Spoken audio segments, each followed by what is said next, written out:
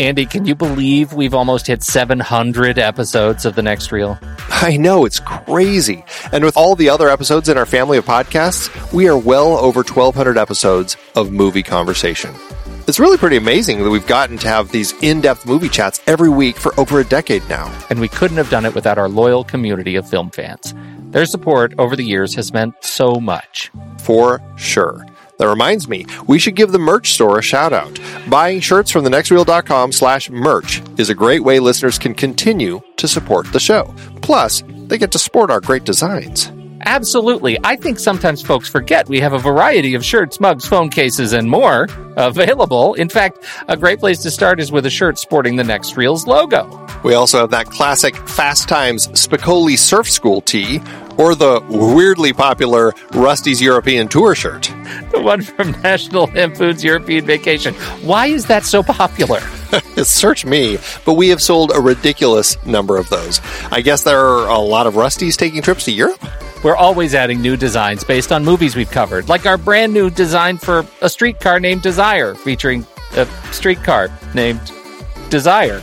So if you want to rep your love of TNR and films, head to thenextreel.com/merch. Every purchase helps us continue to have these weekly in-depth conversations. So visit thenextreel.com/merch today. And as always, thanks for listening and being a part of the Next Reel community. We've got lots more great movie chats coming your way. It is hard to believe we've been having in-depth weekly conversations about movies since 2011. Oh, you're telling me. Producing this show week after week is so much fun, but it does require a ton of work behind the scenes.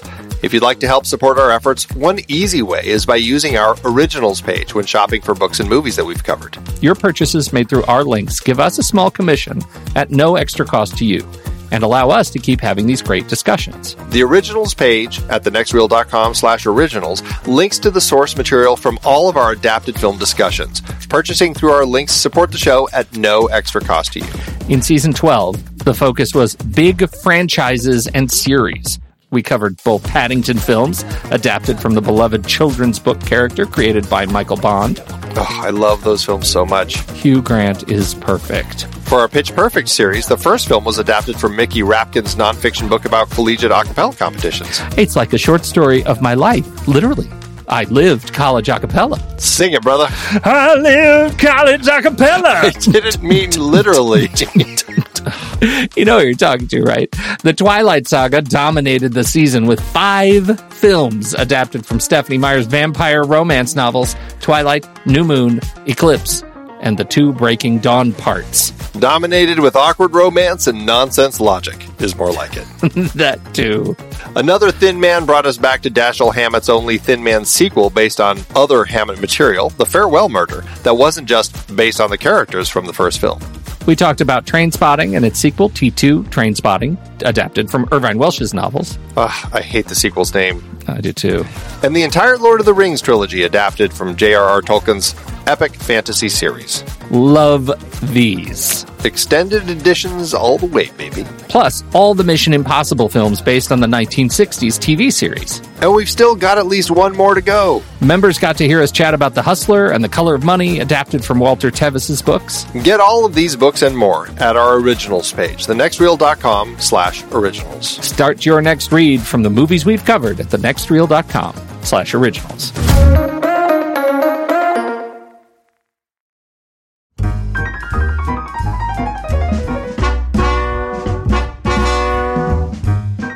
I'm Pete Wright. And I'm Andy Nelson. Welcome to The Next Reel. When the movie ends, our conversation begins. After The Thin Man is over. What do you mean illiterate? My mother and father were married right here in the city hall.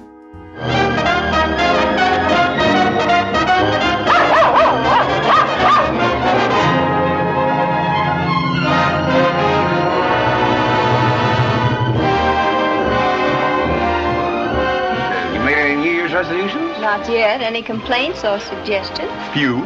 You don't scold, you don't nag, and you look far too pretty in the mornings. All right, I'll remember. Must scold, must nag, mustn't be too pretty in the mornings.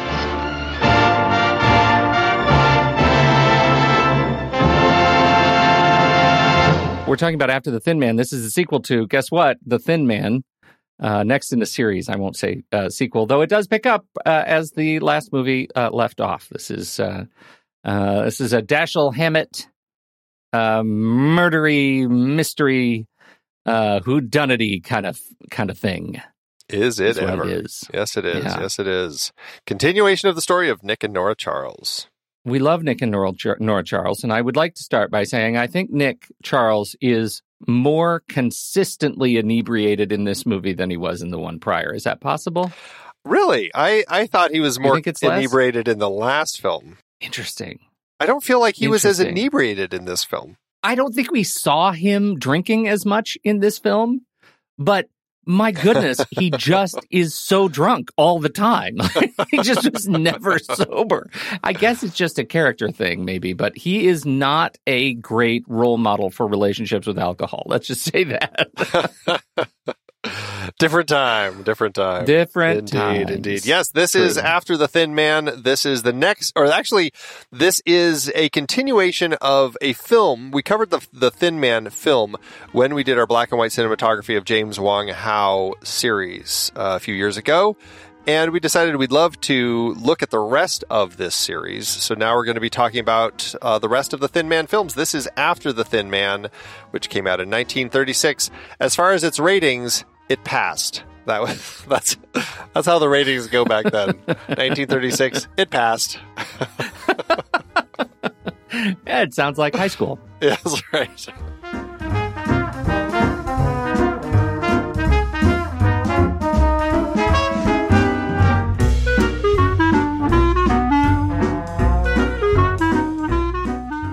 We were talking in our pre-show for members, if you'd like to become a member and get a little access to the longer version of this episode, the member-only version of this episode, all you have to do is visit thenextreel.com/membership, and you can join in. And we'd love to have you there. And when you do that, you can jump into the live stream and actually chat along with us as we are recording. And one of our fantastic members, Stieg, said that the first film is required in the way that The Thin Man, the first movie, is the best of the series. And I feel like this movie, I already disagree. And I've only seen now these two. I haven't seen the others in the series. If they're all downhill from here, that's fine. But I really enjoyed my time with this movie. I really did. I loved every bit of it. I did too. I also enjoyed this one better than the first film, which I just rewatched like a few weeks ago, and also really, really, truly enjoyed. But I felt like the mystery in this one was a little more complex, a little more interesting, a lot more fun characters to really enjoy and dig into in this particular film. And so, yeah, it's so easy to enjoy Nick and Nora Charles anyway. I mean, their comedy, their lines, their moments that they have together. I mean, they make these films such easy things to watch that I absolutely can't wait to see where we go from here, because I absolutely loved this one. I really did too. Andy, there's a whole sub-story, family romance about dogs in this movie. Yes. That is like unironic, unsubtitled. Asta gets credited and Mrs. Asta. And then Mrs. Asta is promptly like painted as the local hussy who's been sleeping around while they've been out of town with this little black, what is it? An Irish, not an Irish setter. What is that dog? Like a Scot? It's a Scotty, right? That's not a Scotty. What is that little? There's no way that's a Scotty. It's like a little Scottish Terrier that Scottish Terrier is much smaller. It was right. It was a very small little black dog that was coming into the yard. Oh! I thought that was just a puppy of the runt of the litter. There was a little black puppy, but it was because that black dog had been sneaking under the fence, and it looked like a little Scottish Terrier who had. See, Andy, I got my dog characters all mixed up. Oh my gosh. You're right. It was an affair. It was a. Yes, of course it was an affair. They were like all mixed black and white. Asta and Mrs. Asta are both pure white. I missed that whole thing. Oh, wow. Oh, no. The movie has so many layers. So many layers I didn't even get. That is amazing. Too funny. Yes, yes. All those children that Asta is now going to have to take care of, they're not even his own children. He's not even his own, but he's a good father, and so he's going to stand by the family. That's what I got out of it, right? He will. He absolutely will. Now that he's scared away that Scottish Terrier, Never trust those Scotsmen. That's for you, Stephen. Okay, so there was the whole thing with the dogs, which is amazing. And of course, Asta was in the first film as well. Great addition. But this movie, we expand now that Nick and Nora are back. They are very famous just in the world, and she has a lot of money, and he is a notable, private detective, and has kind of a history of solving crimes. And so they come back, and everybody was looking forward to seeing them return back to San Francisco, their hometown, to San Francisco, and we immediately get thrust into the world of in-laws. We go over to Nora's family's house, where it's just a family full of old people and one young person, and the whole family tree is about to rot and die because they're all only old people left, which is amazing in terms of a choice. But it does give us a lot of wonderful characters.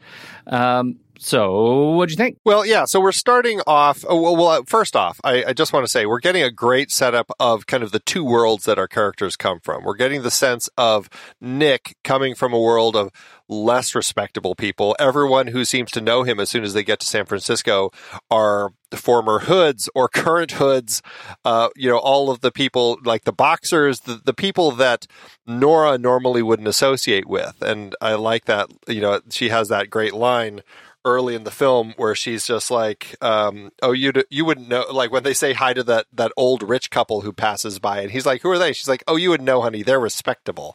Yeah. And so we're right. We're painting this picture of, I don't want to say the haves and the have-nots, but certainly people who are of station. And Nora's family definitely has money, and her aunt, Catherine, absolutely hates Nicholas, who she always calls Nicolas. Yeah. Always made me laugh. But, so instantly we're set up in this situation at that big family dinner where Aunt Catherine and all of the relatives, like they keep talking to Nora about, oh, you poor thing, because she is with this guy who is so beneath them all. I thought it was a fantastic setup for all of this, as far as kind of giving us this kind of sense of the world, and also just allowing for some fun play between Nick and Nora, as far as like the way that he is reacting to everything. Like his line at the very beginning is they're standing at the door waiting for the butler to open the door. He's mumbling to himself. She's like, what was that, dear? He's like, oh, nothing, just getting all my bad words out before we go in, or something like that.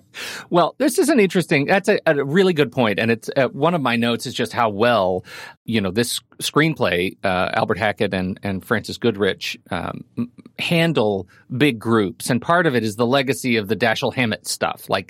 So much of it is, let's get everyone in a room together and the murderer is here at the table right now kind of a moment.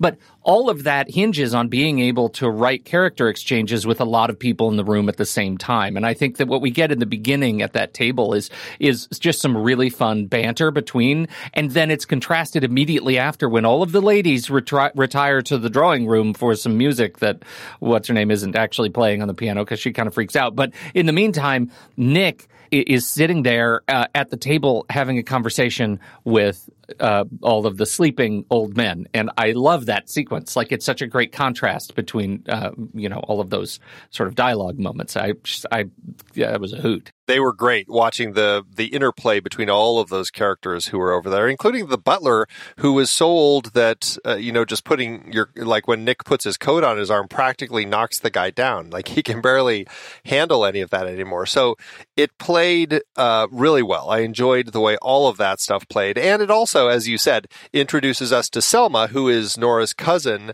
and really part of the reason that they're here, because this whole dinner, Selma's husband has disappeared, and they kind of want Nick and Nora to track him down, despite Aunt Catherine's misgivings in the whole thing. I don't know how much we want to go into the actual mystery, but I do have a question that may lead us down that road.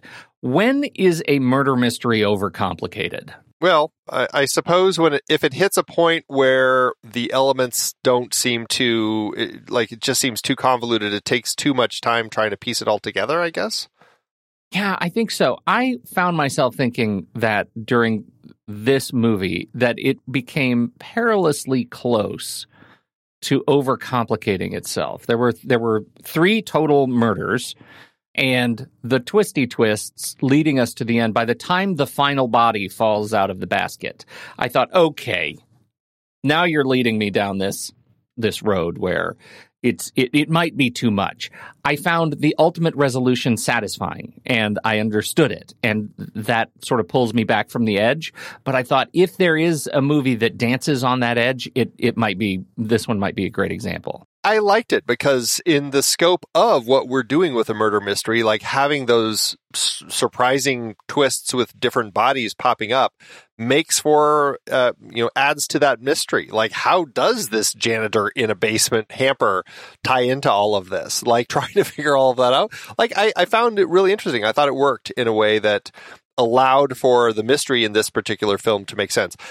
I mean, to your point, I think the challenge then is trying to figure out, okay, how can we tie all of this together in a way that satisfies the audience? And I suppose to a certain extent, you do get a little bit of that where it's like, okay, and, just for the audience listening, if you haven't seen these, we're going to be spoiling these movies. We're going to be revealing who done it in every case. So you want to make sure that you have watched the movie beforehand, because after this point, spoilers are going to happen. Every podcast seems to have a spoiler horn. I think we need a sound. Like a spoiler groan, spoiler whimper, spoiler. We need to come up with a spoiler sound that we can put in for some of these things. Okay, so good. The word is out. Yeah, the word is out. We're going to spoil it starting now. So David did it. And David did all of it. He's the worst. He's such a naughty boy. And it's Jimmy Stewart. And it's Jimmy Stewart, which is great. Well, it's early Jimmy Stewart, so I don't think people had quite the connection to him yet. We didn't know we loved Jimmy Stewart We yet. didn't know we loved him, exactly. No. But anyway, you have to somehow now, once that big reveal happens, and I love the way that the whole thing plays out at the end with Nick playing everybody, trying to get somebody to spill the beans, and how he finally connects the dots that somebody had already admitted it, essentially.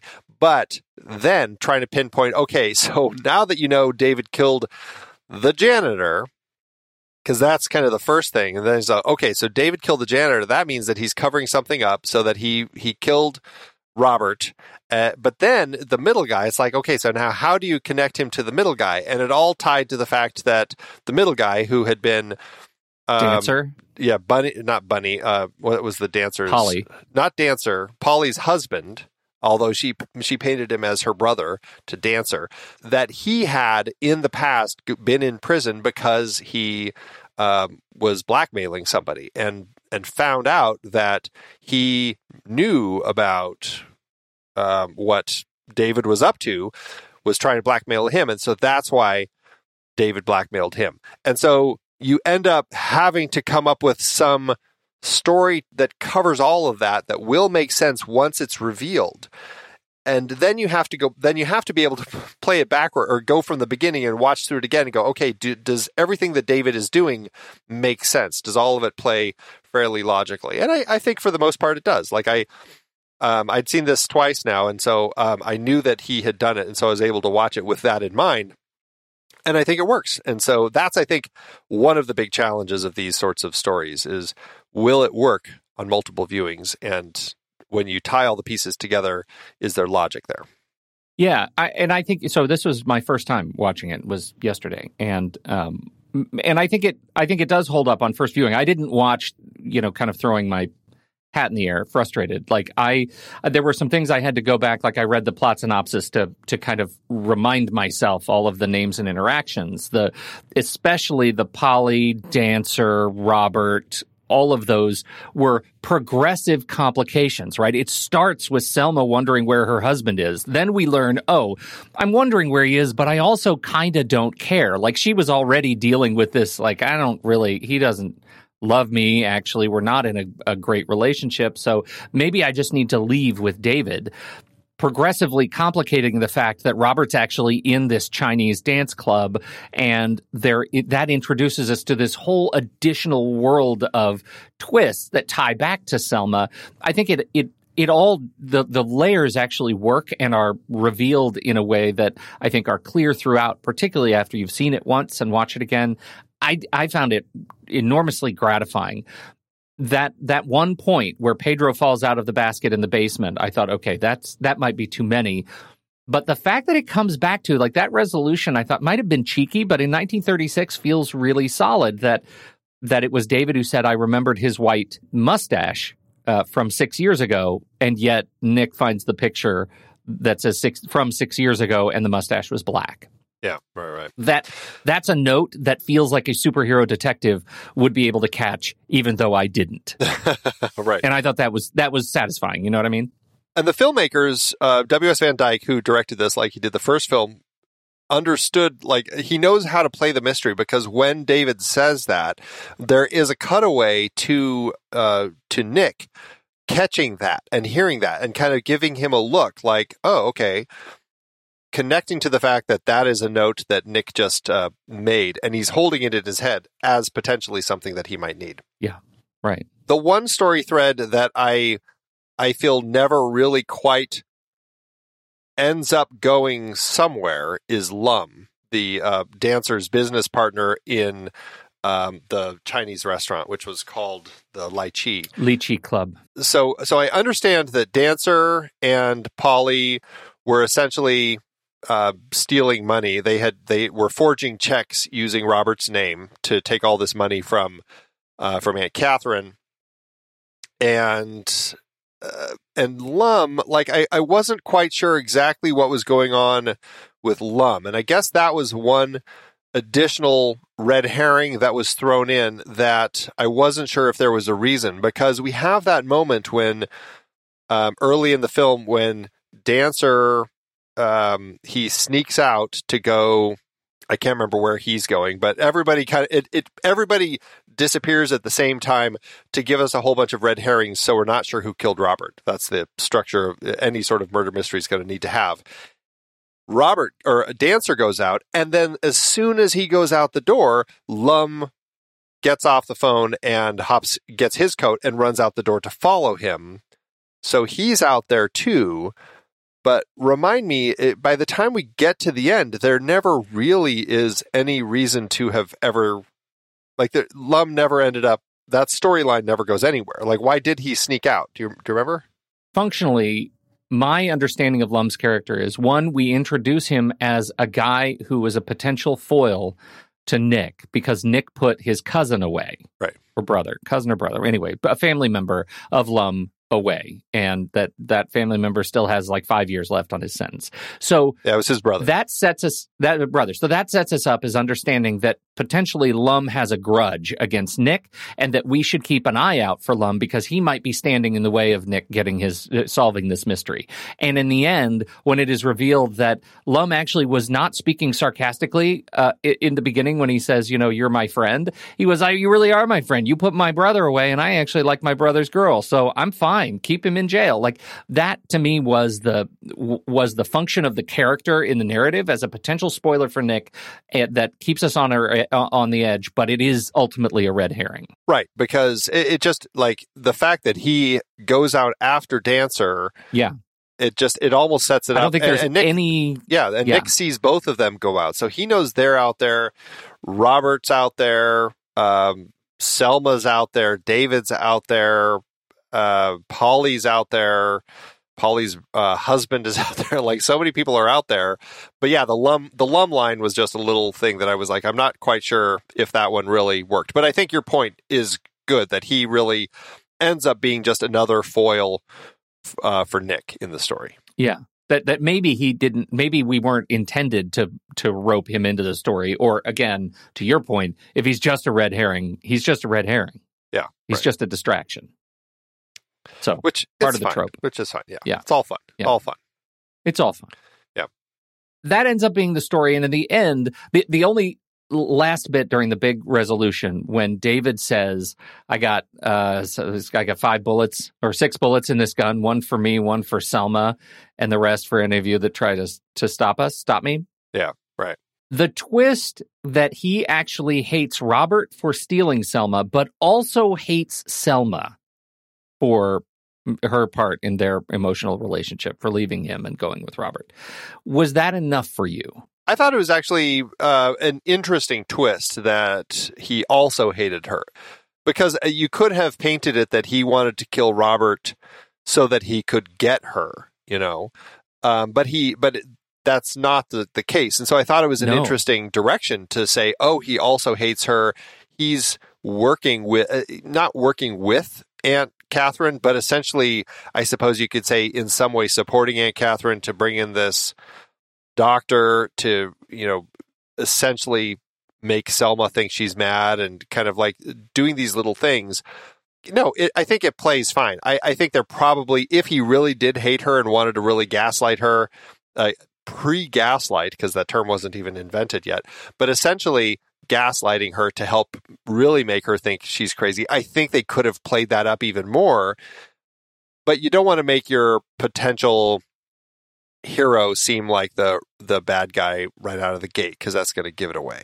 Well, that's a really good point, though. I mean, in terms of armchair redirection, they had this great opportunity in the doctor character. He was diabolical. Like, he was played as just a real malcontent of the psychological healing community. And I feel like that is one area where I think you might be right. Like, we didn't need David to be portrayed as someone who was actively gaslighting Selma, because David, we find out, we could find out in the big reveal that it was David who puts this guy in the house to actually make her think she's crazy all along.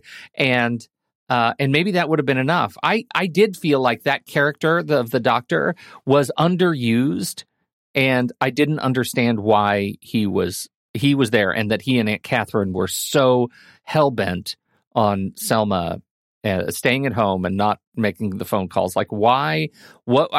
Selma was not portrayed as a character that needed that kind of help. So there was some sort of manipulation going on, and it wasn't clear to me their justification for treating Selma the way they were. Well, it's also the 30s, and I think it was one of those periods where it's easy for people who don't want their name to potentially get smudged in any way, like Aunt Catherine certainly seemed to be. She didn't want to go to the police because she didn't want people to think there were issues, like that whole side of her story. Bringing in a doctor if you have a daughter who's married to someone you don't like and the marriage is in trouble and she's distressed, I feel like there is that, I don't know if it's a trope, but it certainly seems like something of the time where you just kind of medicate them and keep them quiet so you don't have to acknowledge that there's a problem. So I felt like it was more of that and less something that was designed to be a big plot thread. I get it. I just feel like in order for that foundational element, like, or that it maybe should have or could have been a foundational element to the story, and ultimately, because they didn't anchor that doctor with any real authority or sort of power in keeping her in the house, it ended up being kind of a non-issue. And so I guess that's what I'm saying. It just could have been written as a stronger foil to Selma getting the word out about why she's so worried about Robert, or why she is having such trouble that, they're evildoers, Aunt Catherine and the doctor. Yeah. And I guess that's definitely an element. I mean, we get a sense of that at the end when Nick is kind of going around the room and talking about, you did this and you did this, because as it turns out so often in this type of story, a lot of these people are doing things that they really shouldn't, right? You find out, aside from David killing those 3 people, we learn about all the stuff that Dancer and Polly had been doing as far as forging checks. But then it also, there's this thing where he kind of reveals that Aunt Catherine had been paying people off to kind of keep things hushed about all of this. And that was something that it seems like Selma wasn't clued in on. And so that was kind of the reveal. And so I guess to that end, there is an element that could have played a little cleaner as far as connecting all of the dots with what Aunt Catherine had been doing behind Selma's back to kind of hush things up. Yeah, I guess that's all I'm saying. Just again, not that I at all want to, besmirch the writing styles of Goodrich and Hackett. They're amazing at what they do. Yeah, and this is a really tight story. It just feels like a potential thing that struck out to me. Yeah. In a movie where very few things stick out to me. Right. No, it's an interesting little point for sure. Yeah. You mentioned the screenwriters, Albert Hackett, Francis Goodrich. They were a married couple of screenwriters who had been collaborating together since early in their marriage. I think 1931. Yeah. They got married in 31, and then they had been working together. They were one of Hollywood's most successful screenwriting partnerships, turning out in excess of 30 scripts, mostly comedies and musicals, until they retired in 1962. So very robust filmography, working on the first 3 of the Thin Man films. Yes, and won the Pulitzer for Diary of Anne Frank. If anyone ever performed the Diary of Anne Frank in high school, they are responsible for it. And It's a Wonderful Life. It's a Wonderful Life. 'Tis the season. Go watch It's a Wonderful Life. Father's Little Dividend, Father of the Bride, are both of those. They did 7 Brides for 7 Brothers. Just a lot of projects that they had worked on over the decades. Yeah. And adapting Dashiell Hammett. And, Dashiell Hammett, I think there is an element to Dashiell Hammett's novels. I mean, they're the ones I think I've only read. Gosh, which ones did I read? I don't think I read.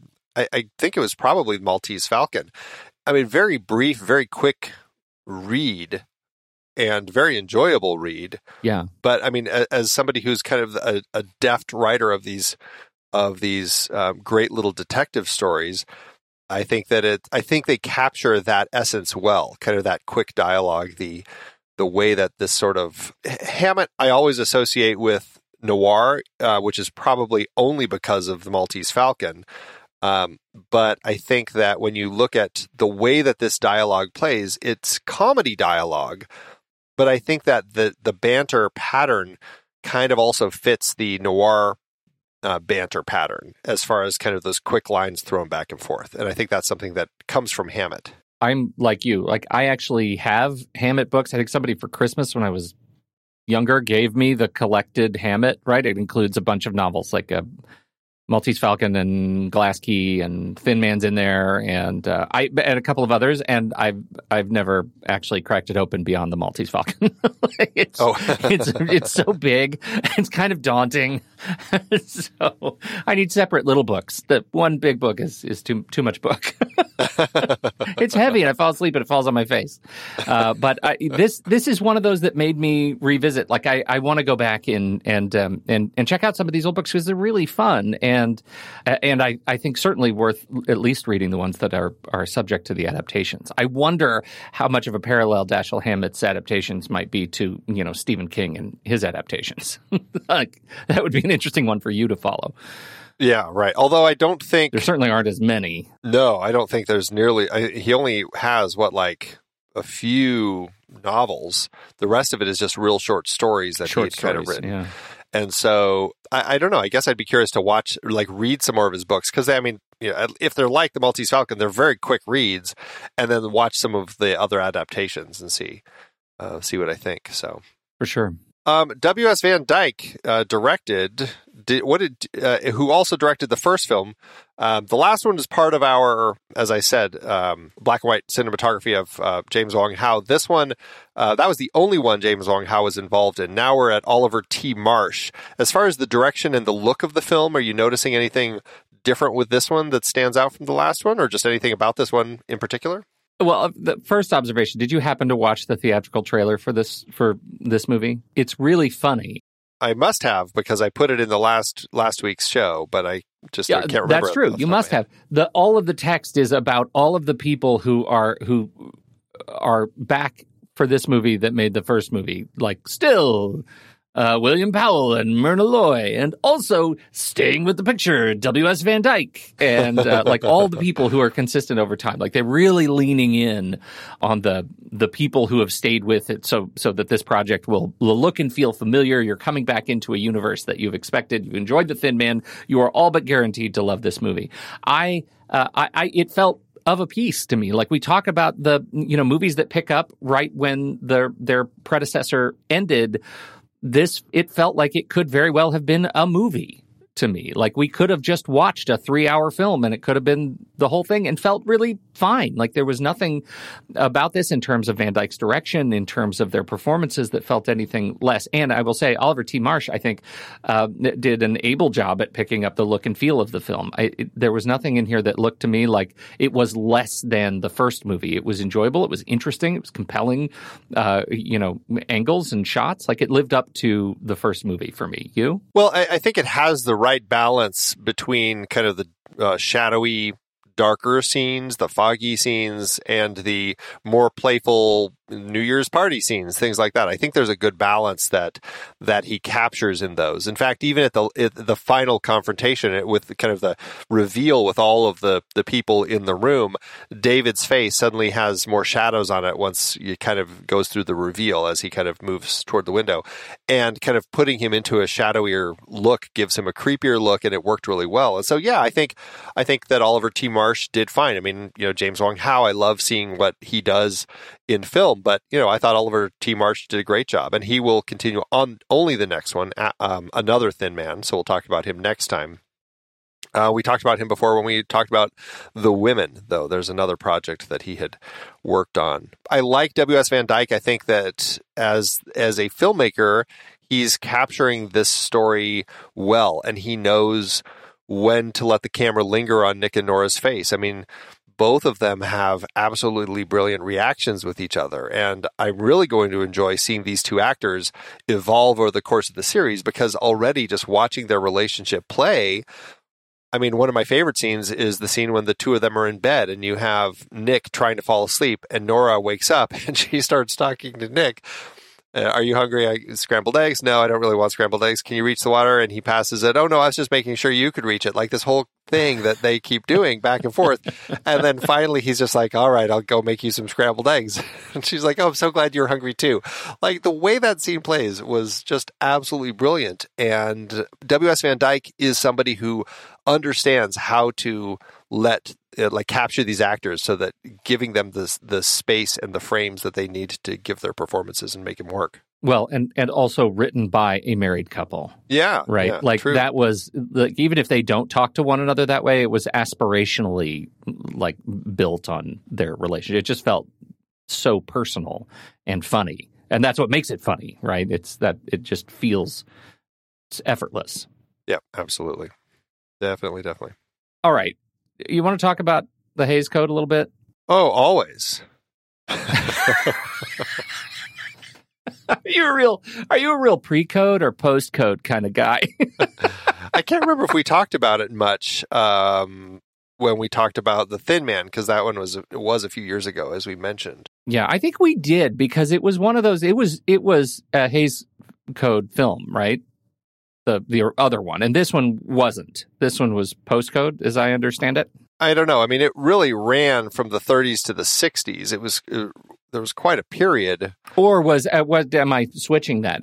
Like the first one was pre-code and this one was code. The first one, now I got to remember what year the first one came out. The Thin Man, 1934. So, the Hays Code started right around this time, 1934. Yeah.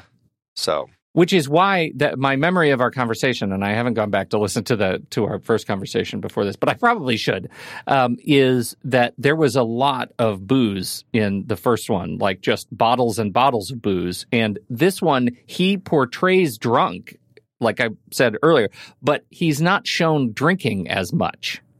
And that's probably a Cody thing. Well, that may be why I reacted the way I did when you said that. Because, yeah, I mean, he's pouring drinks a few times. Like the one where she's talking about they're in their kitchen at the surprise New Year's party, which it was hilarious because it's at their house for them and nobody there knows who they are. And so they're just walking around anonymously in their house, except in the servants, like when they go into the kitchen and all the servants, of course, recognize them. But as she's talking about how they're going over to Aunt Catherine's and she's talking about all the relatives who are there, he keeps pouring more into his cup and then more into his glass and then more and then more and then finally gives it to her and takes like a cup and just starts filling that. So, I mean, there were moments where there was a lot of pouring of alcohol. But to your point, yeah, I think there's probably more drinking without seeing the pouring happening, allowing for that to be a little safer, I suppose. Yeah. And even it's interesting because we start this film on the train, but at no point do we ever see them in the bed together or anything like that. It's always like they're packing and stuff like that. And I know Hitchcock notoriously used trains as a great way to, other filmmakers too, but as, the train going into the tunnel as ways to symbolize the sex that's happening in the train car. Yeah. But none of that really plays here. So it was interesting to see it, all of the stuff on the train was pretty safe. And even when they kiss, there's that guy outside the window who's making faces at them and they're like, we're married. Yeah, right. And, you're right about the train. They heavy up on bunk beds, which is not a metaphor for sex as far as I know. So many bunk beds. Big, maybe the only time where that comes through. Okay, yeah. But I get to be on top. Right. That's funny. Well, it is interesting. It does feel a little bit, to that end, more tame in this movie. And I think for that reason and maybe no other, it'll be interesting to watch how the series progresses. And I mean, have you seen what of the other movies have you seen? I've only seen these two. Okay. And so the rest of it will be new to me, and I'm definitely looking forward to jumping into the rest. And I think two of the rest of them are code, but I guess the fifth one, The Thin Man Goes Home, was released in 1945. That would have been produced under the Hays Code, right? And Song of the Thin Man, 1947. It'll be interesting to see what they're willing to play with in these movies, because these characters, I don't know if Nick is going to get any help with his alcohol issues. My hunch is they'll still be there. Well, we got a baby coming in the next one, and so I'm sure that will be played fairly safely. But yeah, it'll be interesting to see exactly how close to the line they ride. Because, I mean, this is a studio series. It's not something that's done in one of the small studios that's kind of a B picture. These are bigger films designed to appeal to big audiences. In the trailer, they say this movie is made the way Metro-Goldwyn-Mayer can make it, right? Like they're really leaning into the MGM-iness of it, which, they're proud of it. It will be interesting because I know that is a specific Hays Code thing about you can't show childbirth. I don't imagine we're going to see Myrna Loy in silhouette even, which is called out as against the Hays Code. No childbirth. I imagine there will be a magical baby. Well, I mean, she's pregnant at the end of this one, and I bet it starts and she's had the baby. And so if there will be a little more time passing between the two films, but not a lot. Yeah. 9 months. All right. Can't wait. I'm very excited for it. It will be fun. Well, we will be right back, but first, our credits.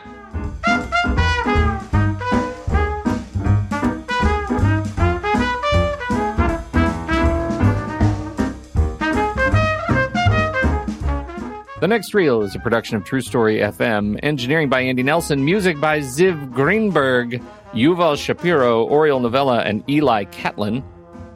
Andy usually finds all the stats for the awards and numbers at the-numbers.com, boxofficemojo.com, imdb.com, and wikipedia.org. Find the show at truestory.fm. And if your podcast app allows ratings and reviews, please consider doing that for our show.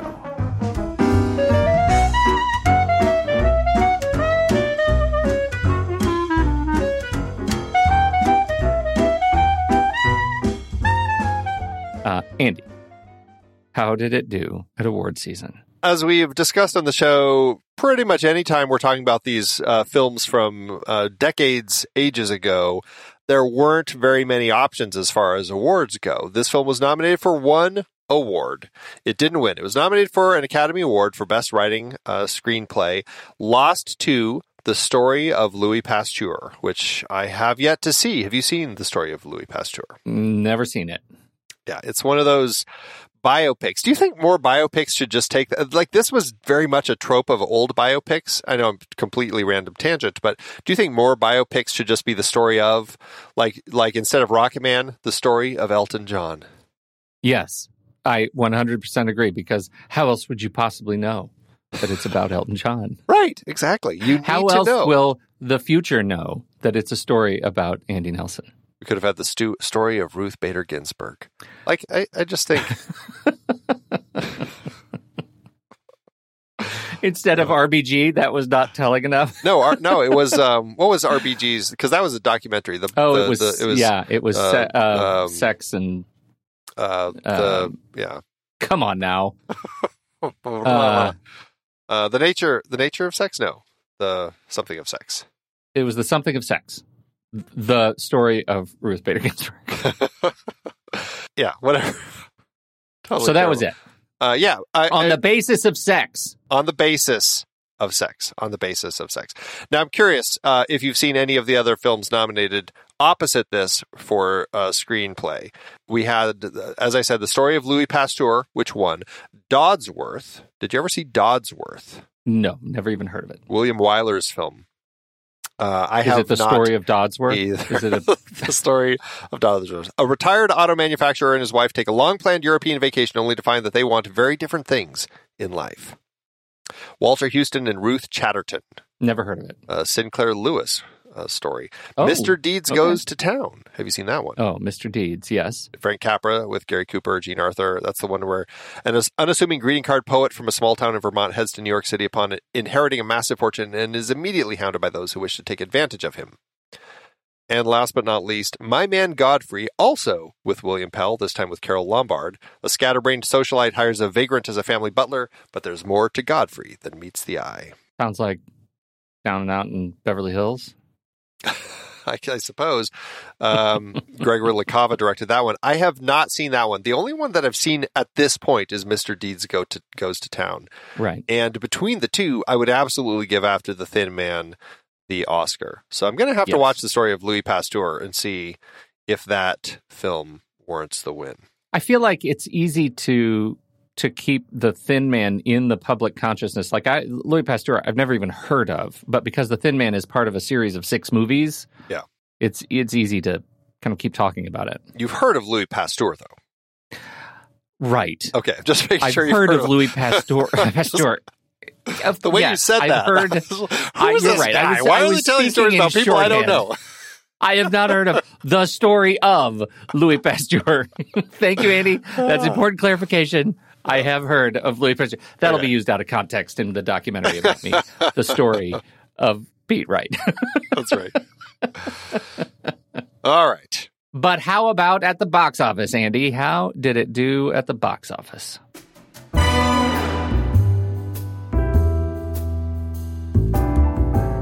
Well, the follow-up to the original film had a budget of an estimated $673,000, or $12.4 million in today's dollars. The movie opened December 25th, Christmas Day, 1936, opposite the Shirley Temple film Stowaway. This film ended up becoming the 4th highest-grossing film of 1936, earning nearly $3.2 million, or $58.3 million in today's dollars. That lands it with an adjusted profit per finished minute of $409,000 and sets the franchise on the right path. Outstanding. Well, as I said, I am thrilled that we are doing this series again because it was a real treat to revisit Nick and Nora. I love this movie. I had a blast. It's like it was made for me. This franchise, I'm really glad we ended up putting this on the list because I have had just a great time with both of these films. So I can't wait to continue with the rest of them. Well, we will be right back for our ratings, but first, here's the trailer for next week's movie, Another Thin Man. Do you think that's referring to the baby? He's going to be a very thin baby. Is the baby a little thin man? They should have called it Little Thin Man. Little Thin Man. That's what they should have called it. Mommy, this is Creep's binder. Remember? Creeps? Yeah, Creeps. You remember? Nick sent me up the river. Oh. Well, it's nice you don't feel bad about it. Well, why should I? Gee, it took a genius to outsmart me. Don't want to touch me? I got rid of all those reporters. What'd you tell them? Told them we were out of scotch. What a gruesome thought.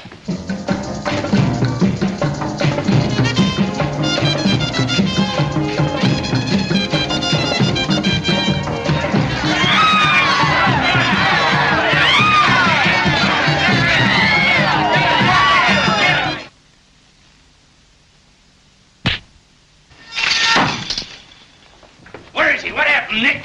What do you want blasted? Man's just been killed. I think you boys better get out of here before the police arrive. Grab your kids. Holy screw! More! What happened? If there were any reasonable chance for me to help you, it'd be different. But during this quiet little weekend in the country, my family's been threatened. I've had a knife thrown at me, I've been shot at, and I've been suspected of murder. From now on, this is your case. You handle it. I'm going back to New York and forget it. Come on, Mom.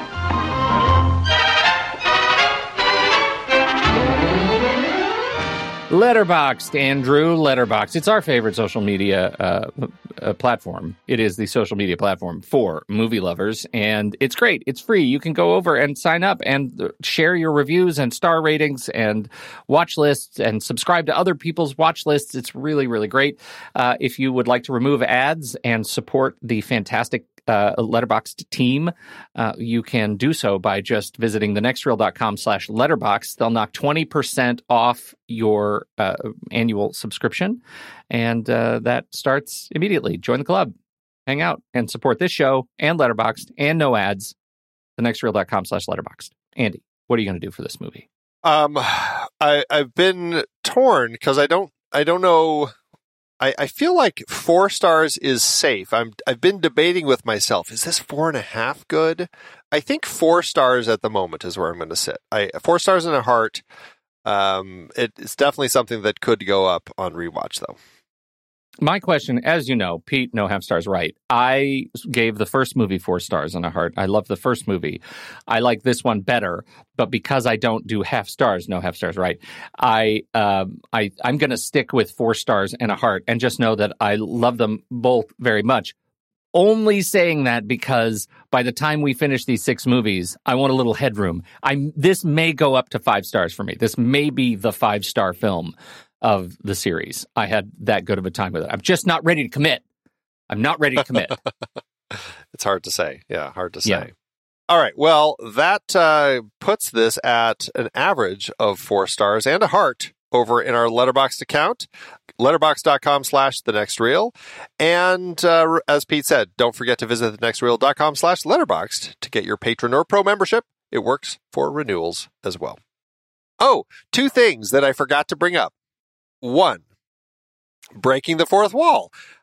Nora breaks the fourth wall in a cute way where, when I can't remember, it was in Dancer's office when he tells them what's what and says, I'm going to call the police. And she looks at the camera and goes, see? Which was very cute. Yes, agreed. Like, see, he is awesome.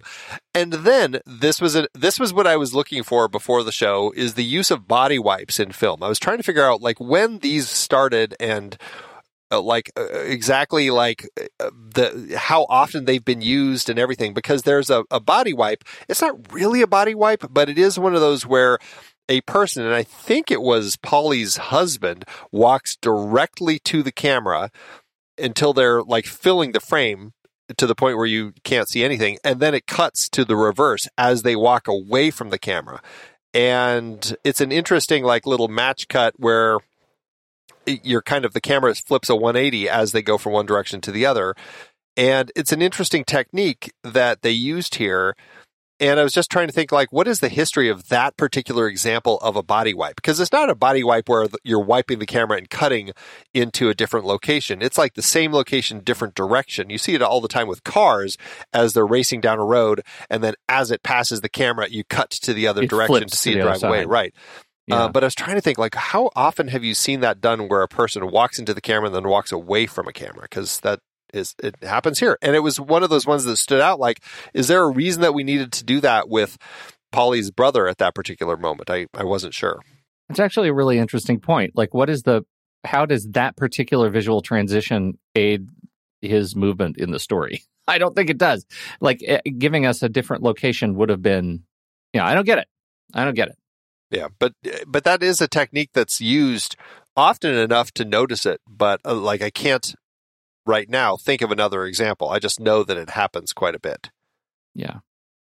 What would you even call it? If it's not a body wipe, it's a body smash transition. Yeah, I was trying to like search for it, and I just kept coming up with body wipe. I'm like, I don't want a body wipe. What is it called? I know what a body wipe is. Yeah.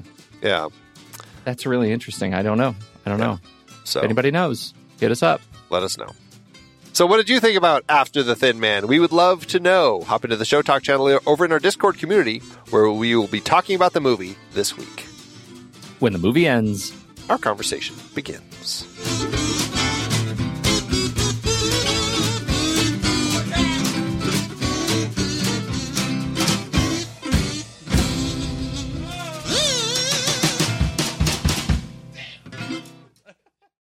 Letterboxd giveth, Andrew. As Letterboxd always doeth.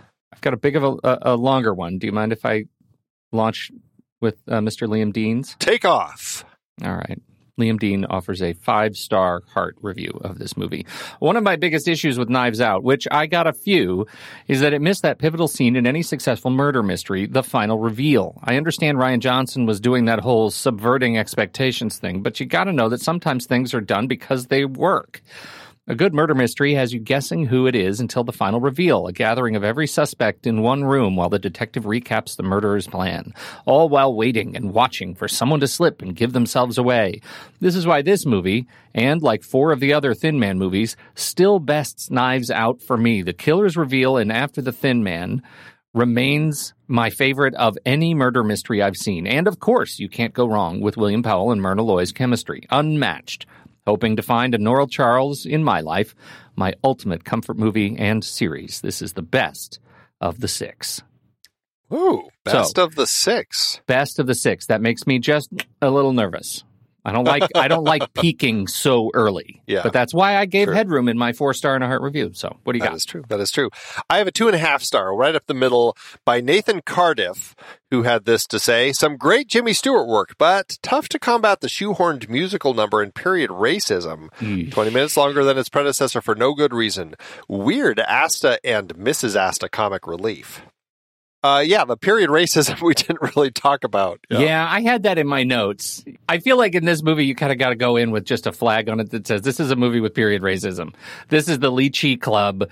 It is a club with a hyper-stylized and stereotypical Chinese boss and a bunch of showgirls that are arguably maybe some Chinese, but mostly made up as Chinese. It's not pretty, and it is also the 30s.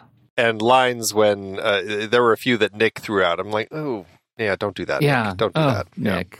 Yeah. There was some of that. That is one of those things that is unfortunate, but definitely worth noting and being aware of. So, yeah, there you go. For sure. Thanks, Letterboxd. I've been podcasting since 2006. In that time, I've tried countless hosting platforms, but in August 2022, we switched to Transistor to power all of our shows here at True Story FM, and it's been a game changer. I love the Transistor allows unlimited podcasts and storage without extra charges. We can publish so much content, and we do. If you want to start up a podcast, do yourself a favor and host your show on Transistor. With their one-click publishing, you can get your new show onto all the major podcast directories effortlessly. And their website builder lets you quickly build custom sites for each show. The detailed analytics are invaluable, too. You can access all kinds of listener data anytime. Oh, and the versatile players allow you to embed episodes anywhere to reach new listeners. Plus, the team behind Transistor is super responsive and keeps making the platform even better. After using countless hosting services over 15-plus years, Transistor has been, hands down, the best podcast partner for us. If you want a hosting platform to take all the worry out of getting your podcast out into the world, go to thenextreel.com/transistor and check it out. Support our show and support your own show by going to thenextreel.com/transistor. Start growing your podcast today.